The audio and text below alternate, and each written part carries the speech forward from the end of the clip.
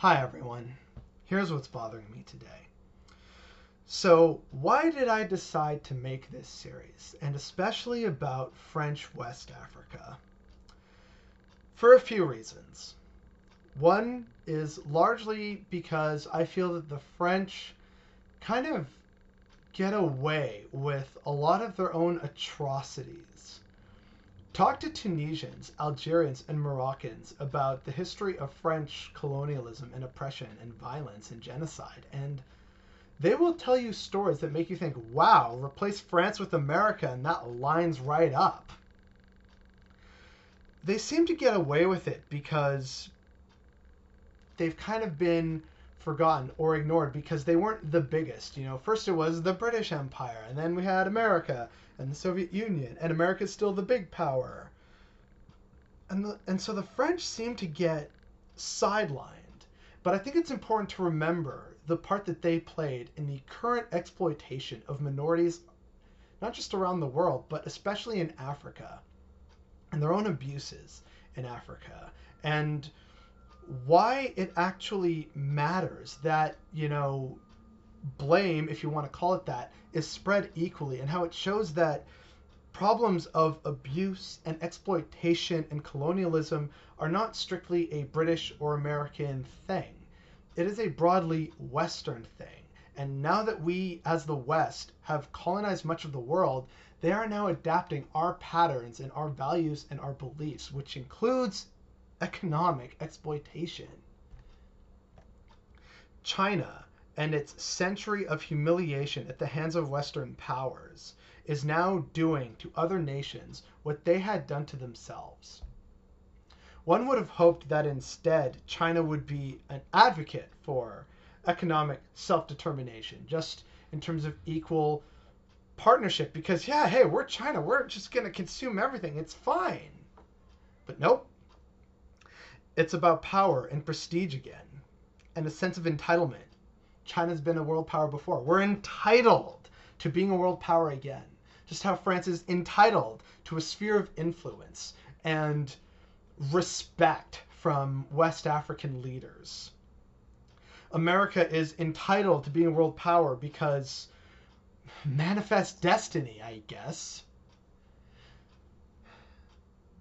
I made this series because I know it's not something that often gets talked about, and honestly, I skipped over so much.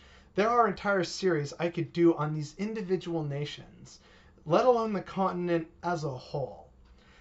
And the continent is just so massive and so beautiful and diverse and wonderful.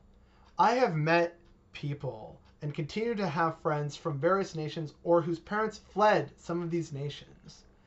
I've met Kenyans, Ghanaians, Somalis, Ethiopians, Senegalese, South Africans, Congolese people, Tunisians, Algerians, Moroccans, and more. And the diversity among these people shows the diversity of Africa. And yet, the exploitation and the story of exploitation is the same throughout. And that's a shame because there's an opportunity, truly, if we believe in egalitarianism and equity and the equal distribution of resources and wanting to uplift other people, then Africa has every chance to succeed properly the way the rest of us in the West have succeeded. We just don't give them that opportunity because we feel entitled to their resources and their exploitation. And this is something that doesn't get enough attention, especially not in 2020 because of everything else that's happened this year. But this is a part of history and current geopolitics that I felt is very important for a lot of people to begin to familiarize themselves with. This is just the broad strokes. I strongly encourage everyone to go and find out more about these different nations and their conflicts in the past, and how various powers, whether they were French, Portuguese, British, Italian, American, Soviet, Chinese, have exploited them and continue to exploit them to this day. Because in the future, with climate change, there's going to be more refugees displaced around Africa and around the world. and we're going to still blame them for their problems, when really it's not entirely their fault. Yes, they are to blame for some of their own internal problems, but we gave them nothing in terms of structure and governance and history and transition. We just said, oh, well, we're leaving. Here, have fun with this lack of a system that we've set up for you and borders that don't make sense. Try and figure it out. And we wonder why so many of these nations struggle.